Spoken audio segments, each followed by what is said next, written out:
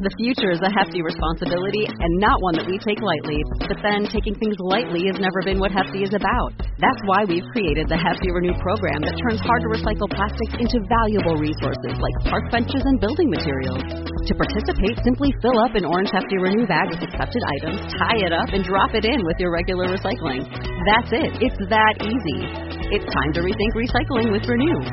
Particular valued resources may vary by geography. More info available at heftyrenew.com. This Valentine's Day, Dunkin's got the perfect pairings to show your love. So get down on one knee with a dozen brownie batter donuts and a cocoa mocha signature latte. Or make them swoon with a strawberry dragon fruit Dunkin' refresher with a Cupid's Choice donut. Are you ready for love? America runs on Dunkin'. Price and participation may vary. Limited time offer.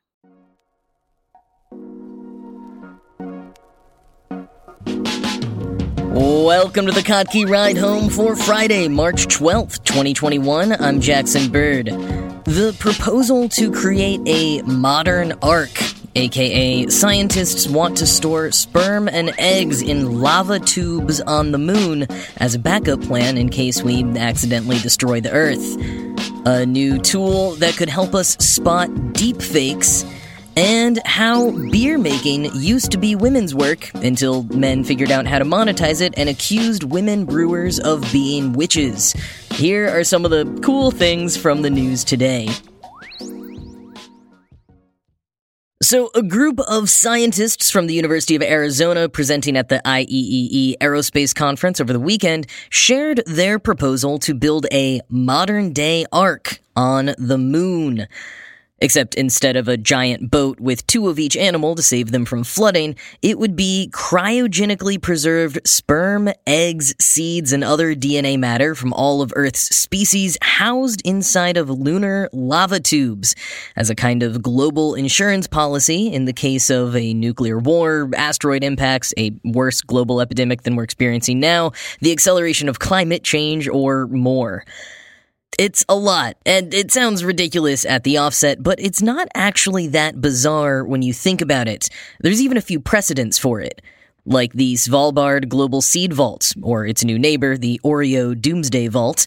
The Svalbard Seed Vault houses seeds for over 1 million of the world's crops in a long-term storage facility inside a mountain on a remote island between Norway and the North Pole, built to withstand any possible natural or man-made disasters. The Oreo one was just a marketing stunt. You can learn more about that on the October 26th episode of this show, link in the show notes. So this modern-day ark on the moon thing is kinda like the Svalbard Seed Vault, but with the addition of animals and in space. But even that concept isn't completely brand new. Quoting Vice, space-based sperm banks aren't a new concept. In 2019, scientists proposed that all-woman astronaut crews on long-term missions where they needed to populate new planets could be sent on their way with sperm banks in tow. In that study, they sent up sperm from 10 Earthling donors, and the swimmers held up as well after their ride in space as they would have if they'd remained on the ground. End quote.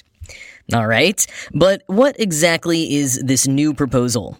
Quoting again, the University of Arizona team's plans for a celestial sperm and egg locker involves storing the cells inside of lunar pits. The moon is pockmarked with 200 of these pits, which are 80 to 100 meters deep, where lava used to flow on the moon. They can protect against dramatic temperature changes, asteroids, or radiation. NASA has previously said that these pits could serve as useful little shelters for visiting astronauts. In the lava pits, the sperms and eggs would be cryogenically frozen until needed, like if Earth's entire living population was decimated by one of the above disasters, for example. Elevator shafts could be installed in the pits for retrieval and testing. We can still save them until the tech advances to then reintroduce these species. In other words, save them for another day. The study's lead author, Jakintanga, said, "Since the freezers will be too cold for humans, however, they'll also need robots to navigate within the tubes. But metal robots could freeze and jam up. For that, the team suggests developing robots that move around using quantum levitation that would allow them to maneuver through the delicate, cold arcs without touching the ground." End quote. So, Basically, we're going to have robots on hoverboards retrieving our cryogenically frozen DNA in order to populate the moon with Earthling species. And despite all of that, it's still not completely far-fetched when you think about it. Not only have we already done or tried to do all kinds of weird things to the moon, but various doomsday scenarios on Earth continue to seem ever more likely. So any kind of backup plan, an insurance policy, as the U of A scientists called it, kind of seems like a good idea.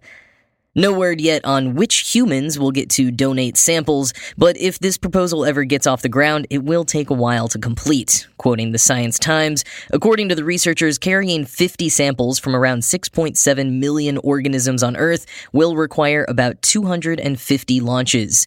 End quote. And all I can think as I gear up for a new episode of Apple TV's For All Mankind dropping tonight is that the screenwriters of that alternate history show are probably kicking themselves that they didn't come up with this modern arc idea first. And it really seems much more like something out of science fiction than reality.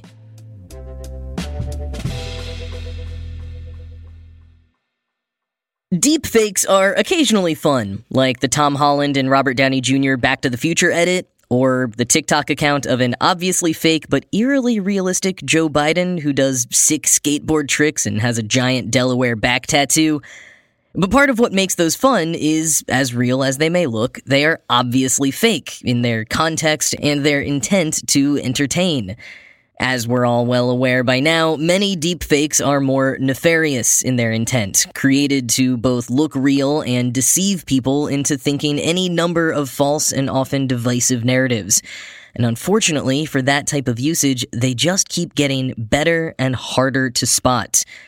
Well, Sui Liu, a digital forensics expert and professor of computer science at the University of Buffalo with over 20 years of experience in machine learning and computer vision projects, thinks he's figured out how to spot a deepfake. Liu, who previously assisted Facebook with their deepfake detection global challenge last year, says the tell is in the corneas. Quoting Liu, "The cornea is almost like a perfect semisphere and is very reflective, so anything that is coming to the eye with a light emitting from those sources will have an image on the cornea. Those two eyes should have very similar reflective patterns because they're seeing the same thing. It's something that we typically don't notice when we look at a face." End quote. And continuing from Futurity, quote, "When we look at something, the image of what we see is reflected in our eyes. In a real photo or video, the reflections on the eyes would generally appear to be the same shape and color. However, most images generated by artificial intelligence, including Generative Adversary Network or GAN images, fail to accurately or consistently do this, possibly due to many photos combined to generate the fake image." End quote. Liu and his team have developed a tool to spot these inconsistencies that was 94% effective with portrait-like photos in the experiments they did. They pulled photos from Flickr's Faces headquarters as well as the site thispersondoesnotexist.com, which is a mind-boggling collection of AI-generated portraits that look completely lifelike. Quoting again from Futurity, "The tool works by mapping out each face. It then examines the eyes, followed by the eyeballs, and lastly, the light reflected in each eyeball. It compares in incredible detail potential differences in shape, light intensity, and other features of the reflected light." While promising, Liu's technique has limitations. For one, you need a reflected source of light. Also, mismatched light reflections of the eyes can be fixed during editing of the image. Additionally, the technique looks only at individual pixels reflected in the eyes, not the shape of the eye, the shapes within the eyes, or the nature of what's reflected in the eyes. And finally, the technique compares the reflections within both eyes. If the subject is missing an eye or the second eye is not visible, the technique fails. End quote. The paper has been accepted to be presented in June at the IEE International Conference on Acoustics, Speech, and Signal Processing, so presumably some additional steps will be taken after feedback at that conference. And despite the initial limitations, if anyone is qualified to create a tool that could consistently tell if an image is fake or not, it's Liu. He previously helped create the Deepfakeometer, which is an open platform that allows you to upload a video and then it helps detect if the video is genuine or not. All that said, while these tools would be enormously helpful, especially if they can be integrated into social media platforms as like an automatic check for moderation, there is, of course, the potential that people will just use this information to work harder to eliminate these tells, turning it all into a deepfake whack-a-mole.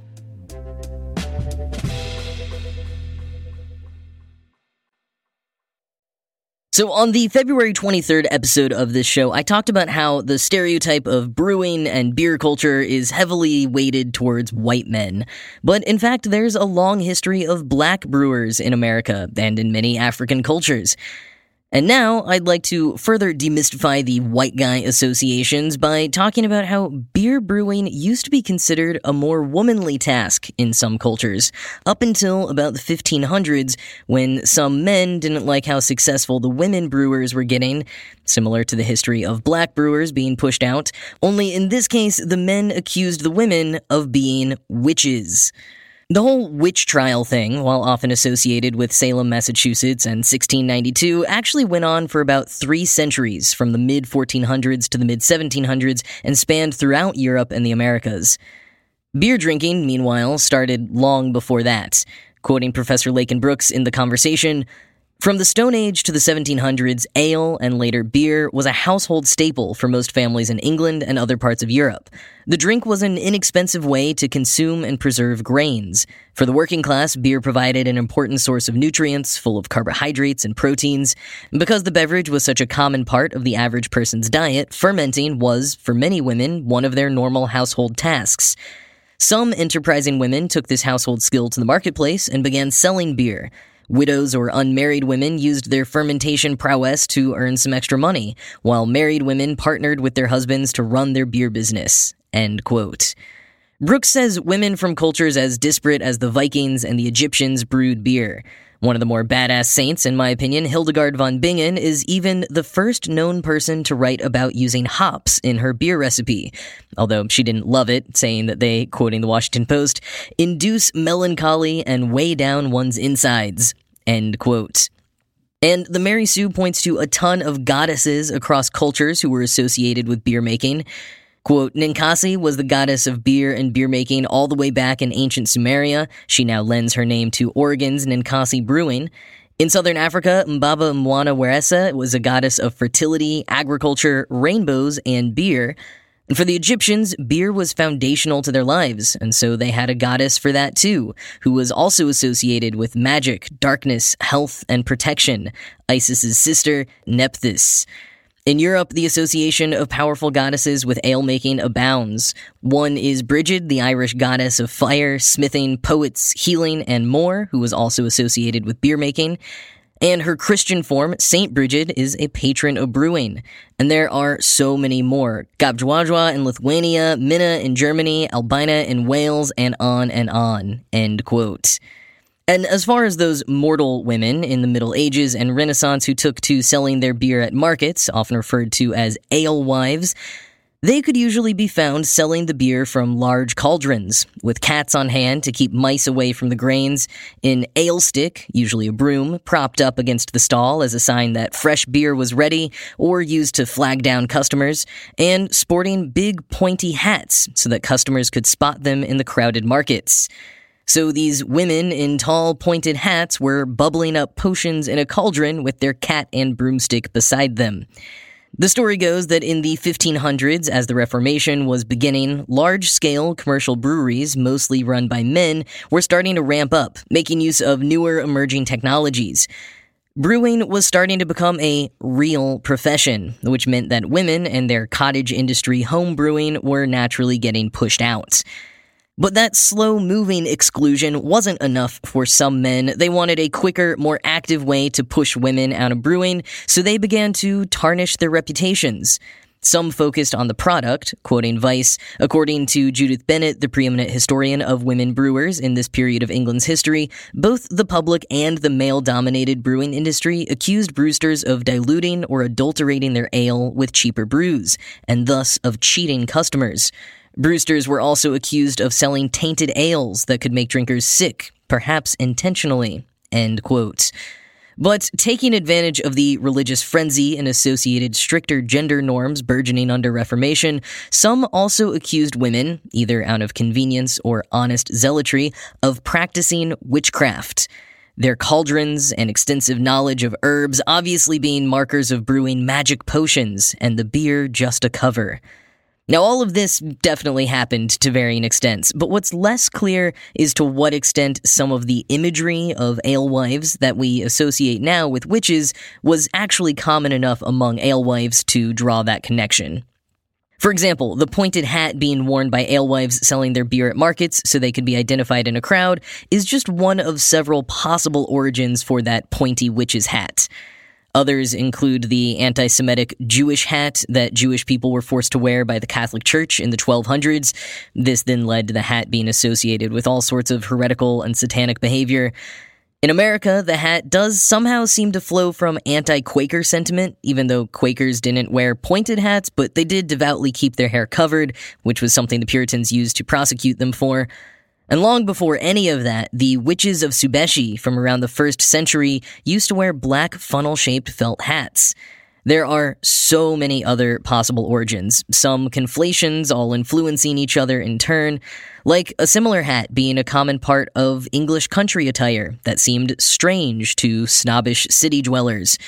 Or Scottish philosopher John Donne, who literally believed in a fairly common metaphorical association with conical hats as rising your intellect through the tall hat above that of ordinary people. John Donne is, of course, who we get the dunce cap from. Kind of came back to bite him in the butt there. But in general, tall conical hats were long associated with sorcery, advanced thinking, the esoteric, and getting closer to higher powers. But whether it was the alewives with their pointed hats, and cauldrons, cats, and broomsticks, being accused of witchcraft for continuing a centuries-long tradition of women, which led us to associate all of those symbols with our contemporary stereotype of witches or not, quoting Vice, one fact remains eerily, spookily true. That in history, the domestic work of women has often been devalued and erased by men who came to dominate the industries that were built on those skills, especially any skill that was important in the kitchen. And that, dear readers, is something that sends a chill down our spines and is a spell we'd like to break. End quote.